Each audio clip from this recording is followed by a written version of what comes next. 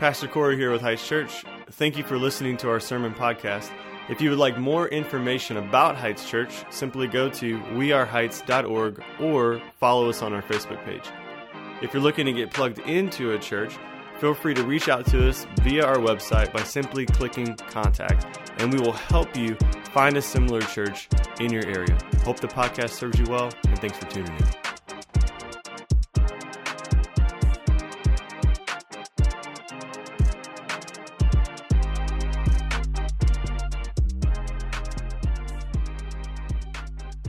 Well, good morning, church family. We just want to start off the sermon by reading out of the Hebrew phone book. And so, Dorn did a great job, didn't he?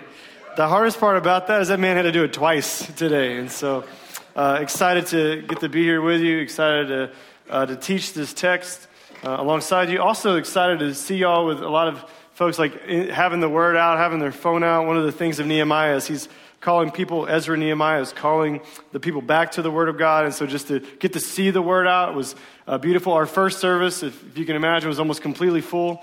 Last week, the second service, this service was almost completely full if you were in here. At some point, those two are going to probably come together.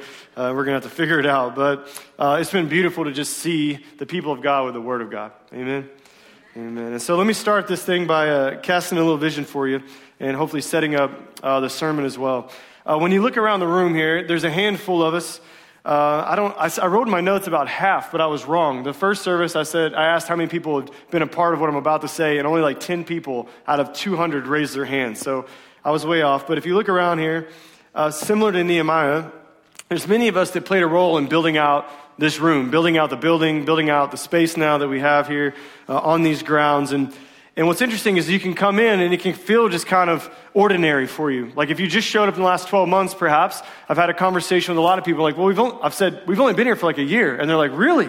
I'm like, yeah, it's only been like a year. And the reality is like, they don't understand like the work that went into like this moment right here that we had to, and we got to partake in, which is okay. But it feels very ordinary. Like Heights Church, Heights Community just kind of always been there, and you got to show up and participate, which is unbelievable. But for those that have been here for, let's say, 8 years, to get to this moment in time, it took 8 years of planning.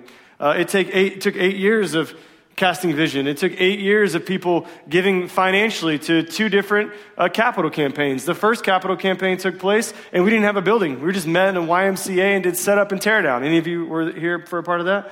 Mark, 4, 5, 6 of you, 7 of you. Okay, 7 of you. And so that was the first campaign. I was like, hey, we don't have any money. We're a brand new church plant. If we're ever going to move out of here, we got to save up some money. And the church pledged $500,000 to a vision, which is unbelievable. That was over 8 years ago. We had a second campaign. Well, first we had COVID. Many of you endured COVID with us. That had to happen for us to get here. And we told people to stop giving to a capital campaign if they needed to. And in the church, we still got to give away $100,000 in the midst of COVID to people in our congregation, as well as people outside of our congregation, which wasn't ordinary at all for churches at that time, was it? And this is an extraordinary work that God allowed us to do. And then we fired up a second capital campaign to be able to get to this moment. And the church pledged $130,000 more than we even asked for, which was not an ordinary thing. It was most certainly an extraordinary reality that we got to set in. And so we've raised and pledged $1.2 million to get here. I wrote down some other things that had to happen as part of our prayerful planning process like Nehemiah. We had to build teams, assemble teams, cast vision. We had focus groups. We had dinners with people. We had developed materials, pledge cards, booklets. We've included architects, engineers, project managers, schematics. We literally tore down every wall in this mug. We tore down every single wall in here, except for the bathrooms. If you're like, the bathrooms could use some work. We just like the 90s, okay? And so we left them. We enjoy going back in time. There's only like 3 things that happen in that room anyway, and it doesn't even look that glamorous for it to happen, does it? We tore down every single wall in this place. And in the midst of that, okay, the point is this. Some of us show up, been a part of that whole process. And we show up on a Sunday, we're like, dang, this is extraordinary. Like it's unbelievable what we have been able to see and to experience. There's also some that show up, and while you've been moved by the Spirit, you're like, this is just kind of what we've always done. It's all you know because it's the season that you have stepped into. And so while extraordinary things happen, it is very ordinary. In the midst of everything that took place over 8 years, though, there was just a lot of ordinary days. There was just a lot of giving. There was a lot of serving. There was a lot of packing moving trucks a couple different times, unpacking moving trucks, a lot of the ordinary work of God that God had called us to. But what has happened then is like an extraordinary work of the Spirit in our church body. The growth that we experienced here at Heights Community, if you've been here in the last year, we projected would happen over the course of 18 months, and it happened in 4. It happened in 4. We doubled in size within 4 months of coming into this space, and it has not ceased to grow. If you've been here for longer than 6 weeks, you know that to be true. What happens then, while that is not an ordinary work, but an extraordinary work of the Spirit for sure, because folks have come in then, they're kind of seeing this as some of an ordinary thing. It's kind of all you know. What happens is when you doubled in size, then there's a great deal of folks who have not stepped in to serve, not stepped in to give. And so today I want to give you an invitation to do that. I want to further give that invitation in this way, though, first. Put a pin in that. I was reading about this last week by a gentleman by the name of Max Weber, who wrote a book in 1905. He wrote this book on Christian ethic, Christian work ethic specifically.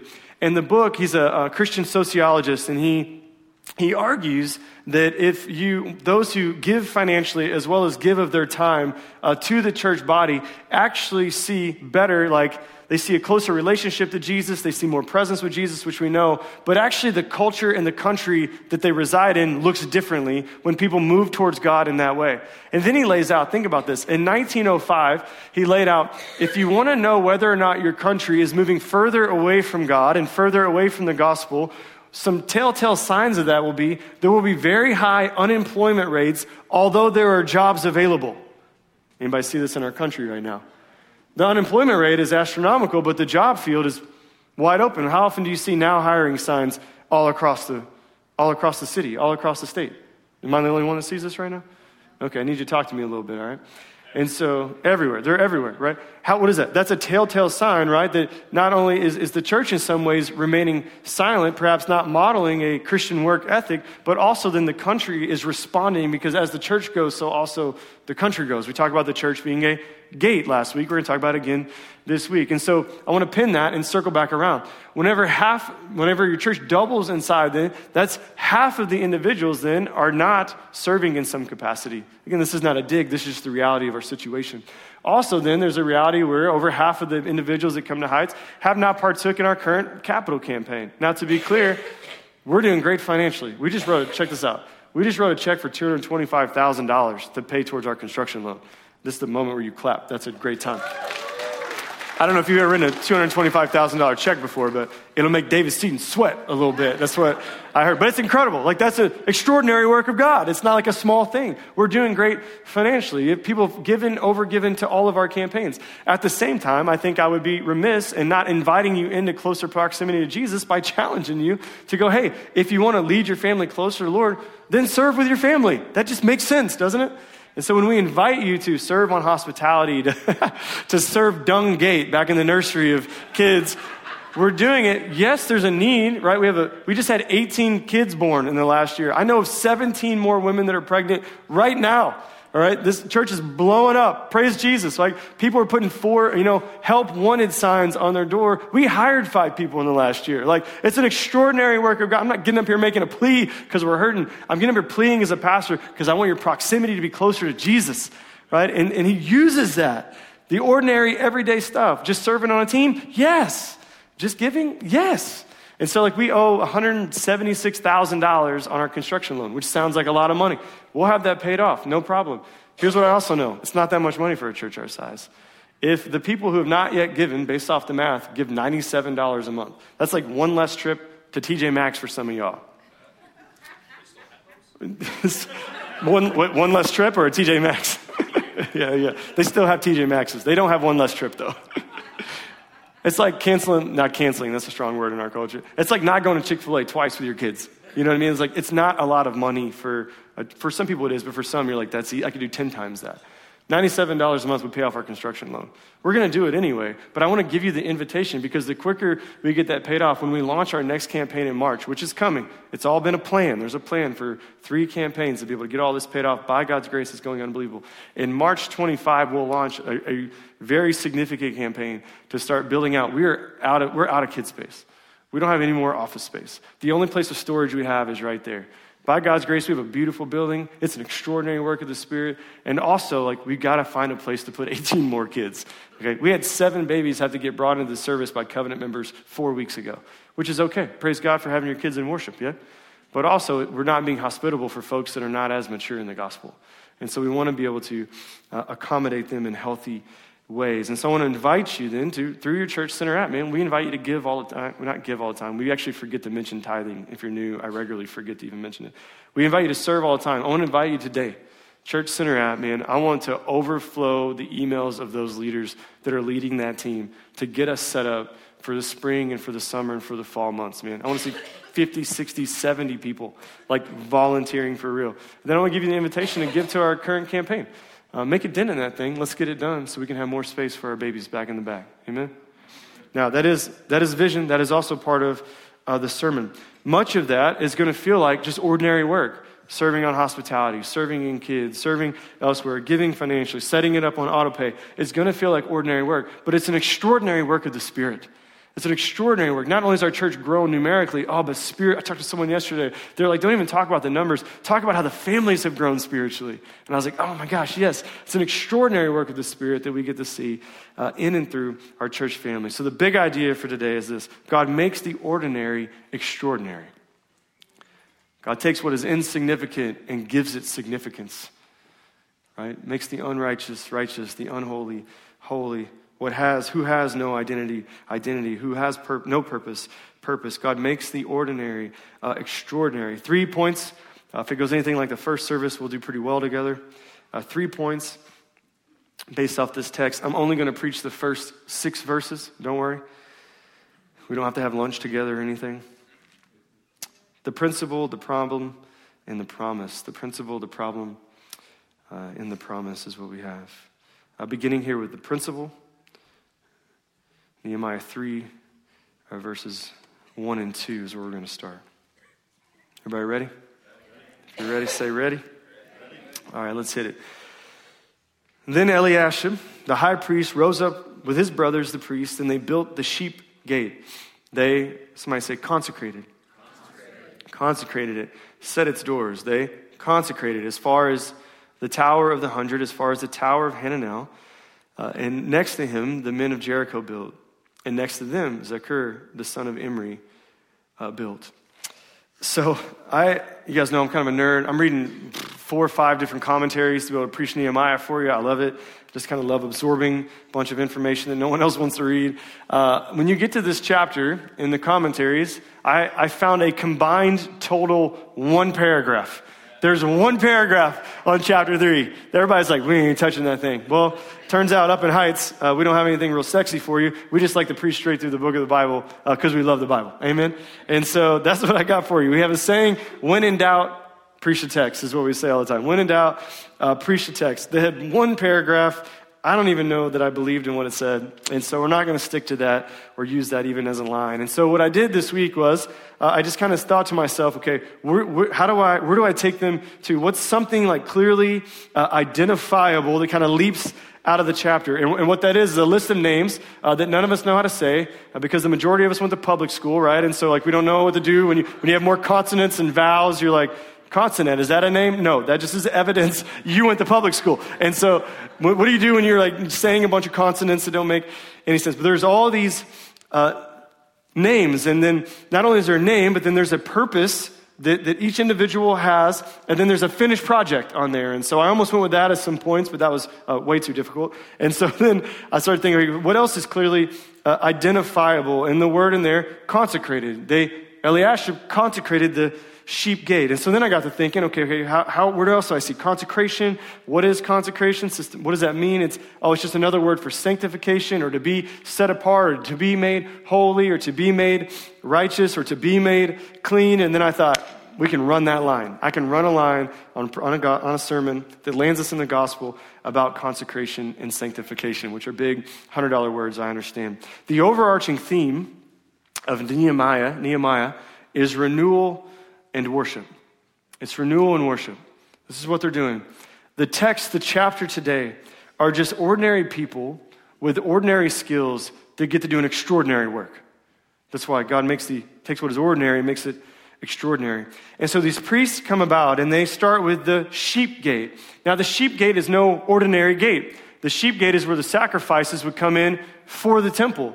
And so it wasn't an ordinary gate at all. It was an extraordinary gate. And it's a gate that is worth being consecrated by the priest. And so the reason they would start there, they consecrate that what that means is they set that gate apart as holy. They sanctify that gate. They cleanse that gate. They do ceremonial cleanings on that gate so that the sheep can come in through that gate. Cat's out the bag. They didn't put a lot of effort into naming things, did they? They're like, I don't know, Bill, what comes through here? He's like, sheep. Like, all right, let's name a sheep gate. Real simple stuff, right? Just like the dung gate. What do you think they did there? Or the fish gate. What do you think that they did there? And so it was no ordinary gate. And so they begin with this gate. They sanctify it, consecrate it, set it apart. And then, listen, then the building of the wall happens in a counterclockwise sort of a way. And so if you pull up your Church Center app that you're going to later volunteer on and look into this capital campaign pledge about, it'll have in there sermon notes. And I put on there a diagram or like a map for you. You can kind of see where these gates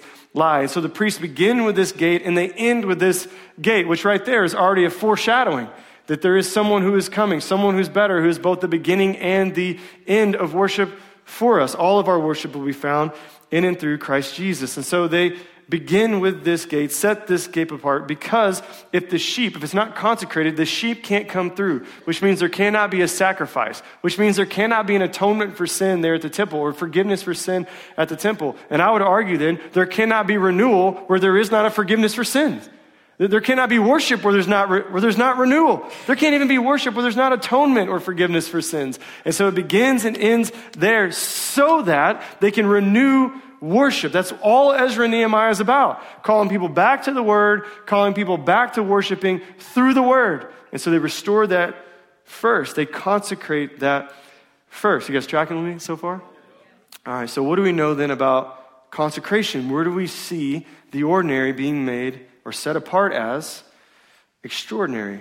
Well, I said to you last week, you are a gate.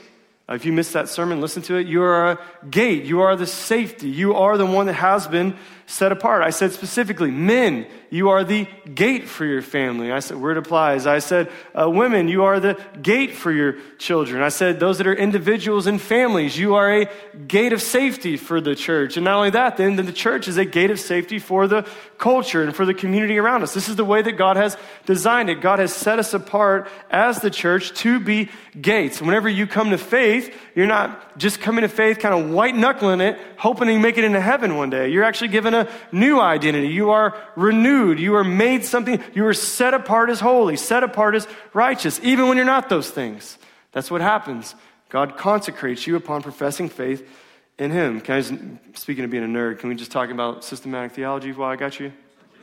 On the line right here? Okay. Put that up for me. Justified, sanctified. Listen, whenever you come to faith, there's a billion things that happen, okay? God doesn't save you through theology. God saves you and then gives you theology to help you understand what the heck just happened to me. So this is that moment where God's going to explain to you a little bit about what the heck just happened to you. Whenever you profess faith in Jesus, it's because God the Father has called you to Himself through the work of His Son. And what that means then is whenever you profess faith in God, it's because God, by His grace alone, has done something called justified. He's justified you. You've experienced something called justification. What's that mean, Pastor? What that means is this: while you're standing there with a smoking gun in your hand, dead to rights in sin, guilty under the weight of the law and God's expectations, the Father looks at King Jesus in your place and goes, hey, I'm going to kill Him for you instead of you. He's going to be justified in your place. He's going to take the consequences of your sin. Legally, we're going to off Jesus with that gun so that you can come into relationship with me. That's why Jesus goes to the cross. You guys still with me? And so there's a justification. God is the perfect judge, looks at you, blood-stained hands, and goes, hey, in the midst of your sin and debauchery, listen to me, not guilty.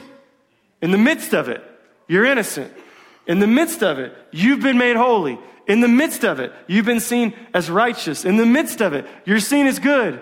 Now, you're recognized as a sinner, most certainly, but you are simultaneously a saint, as Martin Luther would say. You are simultaneously sinner and saint. We still tracking together on that? There is a new identity that has been given to you. You have been rebuilt, to use the language of Nehemiah. We still tracking on that?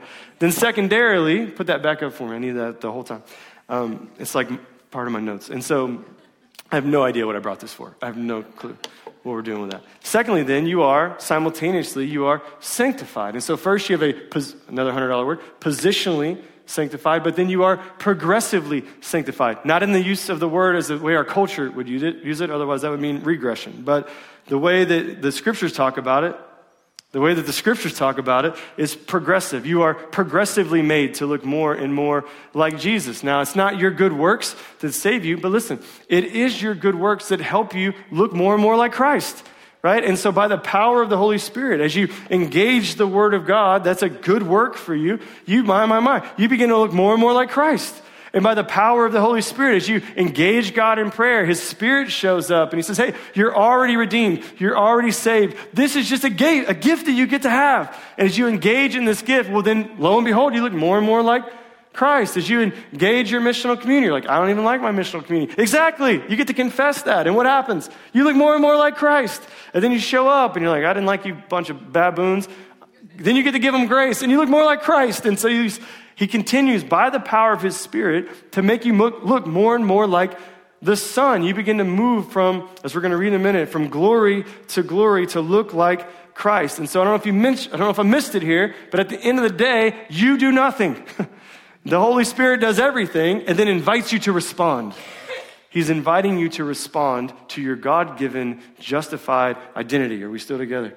Okay. People write a litany of books on this. You got 6 minutes.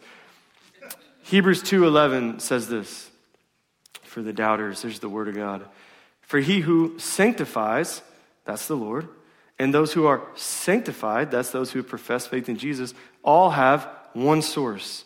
This is why he's not ashamed to call them brothers. And so what the writer of Hebrews contextually there is saying, God sanctifies you. God has consecrated you. God has set you apart for His good work. This happens by the work of the Father, through the Son, through King Jesus, by the power of the Holy Spirit working in you. You don't do anything. You just believe the gospel, and then everything is given over to you. Now you get to also walk out that gospel. 2 Corinthians 3:18 says this. This is Apostle Paul in the New Testament making mention of Moses from the Old Testament, verse 18. And we all, this is believers, with unveiled face, beholding the glory of the Lord, are being transformed into the same image from one degree of glory to another. For this comes from the Lord, who is the Spirit. And so the first text there says, hey, you are justified in Christ. You're made to look like Him, even when you don't feel like it. But then you're also then allowed by the power of the Spirit to walk out something called holiness. You're allowed to walk out your identity. Paul mentions Moses. Moses would go into the tabernacle. That's the temple they would set up, tear down in the desert. He would have face-to-face encounters with God the Father. He would leave that tabernacle and his face would shine like these lights up here are shining on me right now, like an LED, like he was going spelunking or something. Like his face would shine like a headlight. And he, instead of owning just being set apart, instead of owning being consecrated, instead of owning being sanctified in that moment, the people were fearful to look upon him because he had in fact been set apart. He veils his face. He hides the glory of the Lord. And the Apostle Paul says, no. We're not going to be like Moses. No, we have been set apart from glory to glory. And as we go into the tabernacle, as we're going through prayer, through the word, through community now, we are the living temple of God, for crying out loud. As we engage God the Father, He actually begins to move us from glory to glory to glory. He sets us apart to be set apart. From who? The world. From everything, from everyone. Not as separatists, but as gates. As gates of safety and security, a safe haven for the world around us. You guys still with me on that? The doctrine of sanctification explains how you are moved from ordinary to extraordinary. Christianity is so much more than professing faith in Jesus and just kind of white knuckling it into the pearly gates one day. That's an ordinary life. People who aren't even Christian do that. People place their hope in all sorts of saviors and just kind of hope it works out for them. No, we've been given something so much more, so much more. Like, I'm going to get to this in a minute, but it's worth hearing twice. Do you understand that like the ordinary work that you do matters because Christ Jesus is in you? That means it's a sacred work. Whatever your day looks like today, because of the indwelling power of the Holy Spirit that's been promised to you from God himself, because he resides in you and has set you apart, both justified and continues to sanctify you, everything you do today has purpose because the Holy Spirit is in you. Like it's a sacred work. On your way home today, it's a sacred work as you're sitting there. Like when you're sitting at Freddy's in the drive-thru because you're starving to death because your pastor overpreached today, it's a sacred work for you whenever you're there. It matters. And whenever you lose sight of what it means to be sanctified, then your work no longer feels sacred. That's the problem. Point number 2. The problem then is that whenever you forget that you have been sanctified, you stop seeing the meaningful everyday, day-to-day to-do list as something that God himself has ordained for you. Now you no longer have to profess faith in a living God. You no longer have to submit to a living God because you yourself are in fact God. You determines what is worthwhile and what's not. And that's what we see here in the text, Nehemiah 3:3-5, the problem. The sons of Hassenaah built the fish gate. They laid its beams and its doors and its bolts and its bars. And next to them, Meremoth, the son of Uriah, son of Hazak, repaired. And next to them, Meshullam, the son of Berechiah, the son of Meshezabel, repaired. We just need to celebrate Doran one more time, don't we? And next to them, Zadok, the son of Bana, repaired. And next to them, this is important, verse 5, this is where we're going to camp out, verse 5. And next to them, the Tekoites repaired. Listen, but their nobles, their religious leaders, their governors, those who are overseeing them, who profess faith in God, by the way, but their nobles would not stoop to serve their Lord. Come on now, we see this everywhere, don't we? And so while we have ordinary people doing ordinary work, seeing extraordinary results, what's true for Israel is also true for the church. There are many, and oftentimes in positions of religious leadership, that see the work of God as beneath them. That's a damning thing for the church in general, and then specifically in America, yes? So we see ordinary people here in the text doing ordinary works and extraordinary results, which then means there's also then some, based off the text, who will not do that. There's some that are going to believe that God is beneath them. They're just a little bit more extraordinary than God. There's some that are going to view the seemingly meaningless work, ordinary work of God as if it's beneath them, but maybe good enough for their servants is what it said. Maybe good enough for their employees, but maybe they make too much money to be on the hospitality team. They need to be in a higher position of leadership is kind of what is happening here. But the reality is this, man. For the 99.9% of us in the room, most days are pretty ordinary, aren't they? I mapped out my day for you. Here's kind of what it looks like. Tell me if this checks out. You wake up, shuffle out of bed, stumble to the bathroom, get ready, grab kids, get them ready, drop them off, go to work, dart around, hit all the appointments, yelling at kids, forget the grocery shop, hit the bedtime routine, rinse and repeat. Nailed it? Nailed it. Most days are pretty ordinary. But what happens when that comes against us, this kind of legalistic, I've not been set apart, I don't have identity. When your identity that you've given to yourself is threatened on an ordinary day and you're feeling a little bit less extraordinary than you want to, then what do? Then we just go to social media, don't we? Try to paint this beautiful picture of what our life looks like. And everybody who hearts that thing or likes it looks at it and go, that's not real life. That's not real life. The reason they like it is because they want and desire that thing. And so it's not real. We're like, no, that's not true. Did you farted that day? You burped that day? You're a total ordinary individual, right? Like there's nothing extraordinary about your day. And I'm not downplaying like vacation or whatever, right? But that's all set apart. For the most part, it's an ordinary day. And here it is here. We have these noblemen who have come in and they're like, no, that's beneath me. That's not worth giving over to. Other peons can work on that, but my work is above that. It's because they do not recall the reality that they have been sanctified, that they have been consecrated, that they have been set apart as holy. They forget that the Spirit of God is at work in the midst of swinging those hammers on that temple. I went to lunch a little while back with Mark Sikma. You guys know Mark Sikma now, I presume. Majority of you heard him preach here. He's an incredible communicator. One of the most passionate men I know, and one of the simultaneously most intense men I've ever sat with in my life. If you know him, you're like, that's an understatement. That dude is way more than intense. Well, we were at a Mexican joint over in St. Charles a little while back. I don't know, we're talking about something. I'm just trying to eat my chimichanga, you know? And he like leans in real close. And if you know, he's a real close face talker. And so if you have a big bubble, he's not your guy. And so he real close face talks to me. You know, you can like feel his breath on your face. And he goes, do you realize that the glory of the Lord resides in this place right now? And I was like, I was just eating my chimichanga, bro. But now you got me thinking about it. He's like, no, really, like, think about it. And he's very loud. He's an incredible man. He's like, no, like, the glory of the Lord, he's like louder, and we're the only ones that are being loud at this point. He's like, no, the glory of the Lord is in this place because the Holy Spirit resides in us. Like, as we're here in this room, you have no idea what the Holy Spirit is doing just by our presence alone. I'm like, bro, you're preaching. We're in freaking, I don't even know, Tres Caminos or wherever we were at, you know? And he was like, no, but it's true. It's true.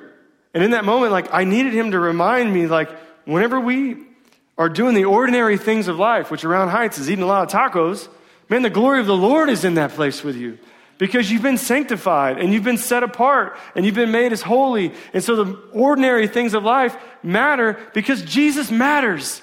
The ordinary things of life become sacred because Jesus Christ is sacred and he resides in us by the power of our Holy Spirit, of his Holy Spirit. Whenever you forget that, then the ordinary, seemingly insignificant things of life, they lose their value. You stop having to depend upon a God that's alive and active and real, and you just kind of go through the ordinary, mundane acts of life, kind of wondering why you feel disconnected from Jesus. It's because you haven't set your mind on the things above. Like, this is who Christ is. He gives us this gift. And so these noblemen here, they have forgotten that. Listen, just like me, some of you forget the reality. Listen, when you roll up in here, the glory of God shows up with you. Like when you go to gymnastics with your kids and you kick open, you get the whiff of that sweaty, smelly mat. I'm seeing moms make faces. Dude, the glory of the Lord rolls up in that place with you. Right? Whenever you're sitting in the pickup line, judging parents for getting out of their cars, hugging their babies, the glory of the Lord is in that minivan with you, right? For students, we have a student conference coming up, right? You're bummed about having to go to junior high and high school because if we're honest, you just have to spend the majority of your time hiding and hopefully you're not being found out. Listen, when you kick open those doors, dude, the glory of the Lord is up in that mug with you. It matters. Things are sacred because Jesus Christ resides in you. You have been consecrated. You have been sanctified. You have a new identity. You have a new purpose. And then he gives you good works to be able to walk that out. So you look more and more like him. We must not be like the noblemen here that forget. And if we do forget, then we need to confess. God, I don't view your work as holy. I don't think standing out in the lobby is worthwhile. I don't want to serve in kids. I'm above that. I'm above serving kids in my missional community. I'm above serving kids back there. I don't know what you're going to do with 18 more babies show up in the next 9 months. We're going to put you underneath all those babies, as a matter of fact. Dung gate back there. There's a lack of reverence that comes when you forget your identity. And yet the text, if we were to read the whole text, says it doesn't matter if you're male or female. It doesn't matter if you're a bricklayer swinging a hammer or a perfumer. All of the work matters. These people matter, man. What they do matter. They're literally walking out history that God ordained for them and said was going to happen, not only in the Bible, but in the very first sermon I told you, and tons of other documents. They're walking out what the Lord said was going to happen, which is then also true for us. Doesn't matter what you do in this room, whether you're a doctor or a lawyer or, I don't know, hairstylist or stay-at-home mama, the work matters because the Spirit of God resides in you. It's sacred work that he's been given. Teacher, janitor, mechanic, handyman, whatever you do. It doesn't matter what you do. The work is significant and sacred, which then also means the work for this place specifically. Whether it is jumping on to a capital campaign, serving kids, hospitality, or just cutting the grass. Although you better be able to cut straight lines because they're going to call you out if you don't. The work matters a lot to those guys back there, okay? The work is sacred, listen, because Jesus Christ resides in you by the power of his Holy Spirit. You matter. You are a gate, period. 1 Corinthians 10:31 says this, so whether you eat or drink, we got that part nailed down, amen? So whether you eat or drink, whatever you do, what? Do all to the glory of God. Now contextually here in Corinthians, he's actually talking about being with non-believers. Whether you eat or drink in the midst of non-believers, do all things unto the glory of God, is what he's saying. So for the sake of mission and for the sake of renewal, because you are in fact a gate, you do all things for the glory of God, because you've been set aside and consecrated, just as the sheep gate was set aside and consecrated. Colossians 3:17 says the same thing. And whatever you do, in word or deed, do everything in the name of the Lord Jesus, giving thanks to God the Father through him. Colossians is speaking specifically to Christians as an act of worship, not just mission, but also as worship. And so it's not just Nehemiah that speaks about renewal and worship. It's all of the scriptures are pointing to renewal and worship, because that's what Jesus does. He renews us so that we might worship him. And in worshiping him, he continues to renew us and rebuild us over and over and over again. This is how we stabilize the foundation of the church. This is how we remain pillars to a society that could care less about you. It's how we remain pillars in a society that continues to move further and further and further away from God, both economically, sociologically, psychologically, and clearly, in light of all things Christianity. How do we remain pillars? Man, we just recall our identity in Christ. And we say, Jesus, renew my vision and my worldview and my hope that you have for my family, for our church, and for our culture. And then we storm the gates of hell with the passion of Christ, knowing there's the promise there that renewal and worship is not just the theme of Nehemiah, it's the theme of our lives when we understand sanctification. When we understand we've been justified, found not guilty, and we've been sanctified, which is kept not guilty by his work and not ours. And the only way that that sanctification is possible, because there is a better leader that comes after Nehemiah, and his name is Jesus. And let me just remind you this morning that whenever you turn the page of the Bible in Nehemiah, you go from chapter 1 to chapter 4, chapter 2, chapter 1 to chapter 2, you turn 4 months. A lot of ordinary work happened in there we don't know anything about. When you turn from chapter 2 to chapter 3, you turn 8 months at minimum of travel through the desert. A lot of ordinary work you don't know anything about. And whenever the Gospels talk about Jesus born in a manger, and you turn the page to chapter 2, you miss 29 years of that man, fully God, fully man, working as a carpenter, swinging a hammer. Going to church, hearing the scriptures proclaimed. Parents can't find him at one time. Just a total normal experience for that family, if you know your Bible. A lot of ordinary work that was put into place so that he could do the most extraordinary thing that we've ever seen in the history of humanity, the resurrection. And so in John chapter 2, I don't think this is on the screen for you. Oh, they did put it up. Thank you.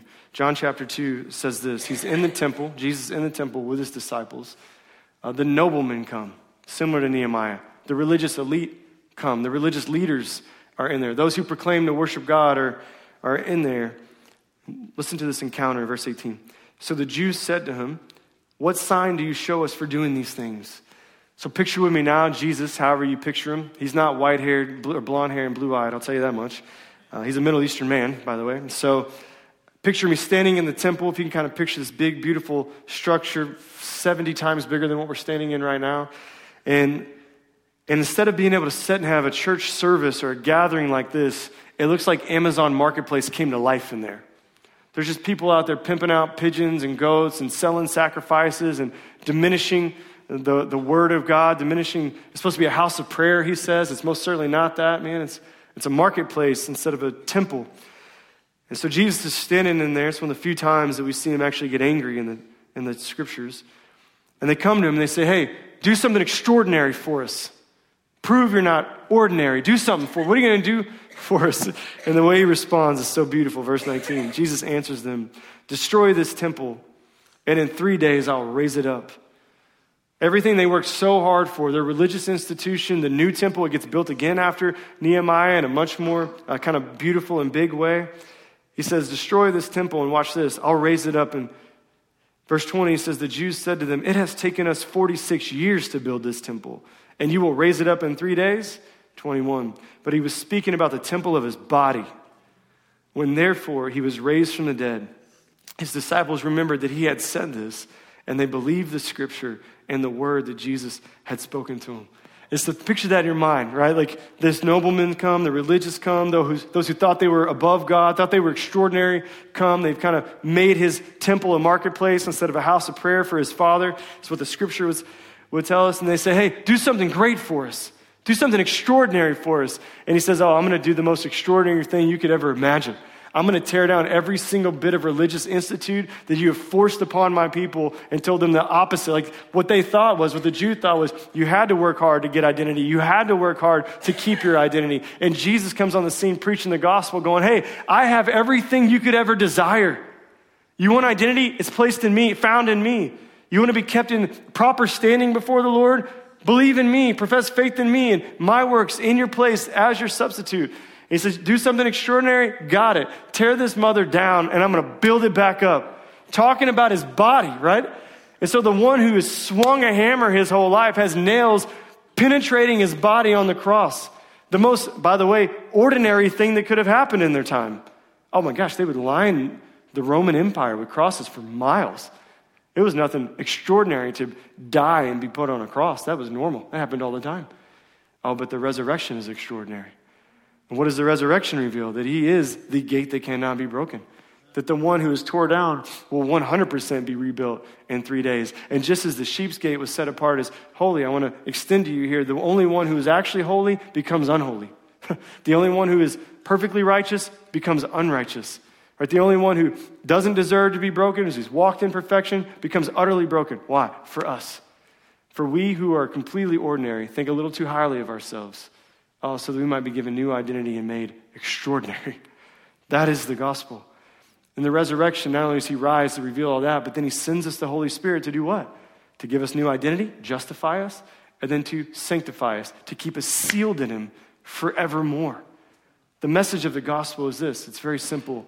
It is finished in and through Christ Jesus. All of Nehemiah points to him. Amen? All right, let's stand together and take communion.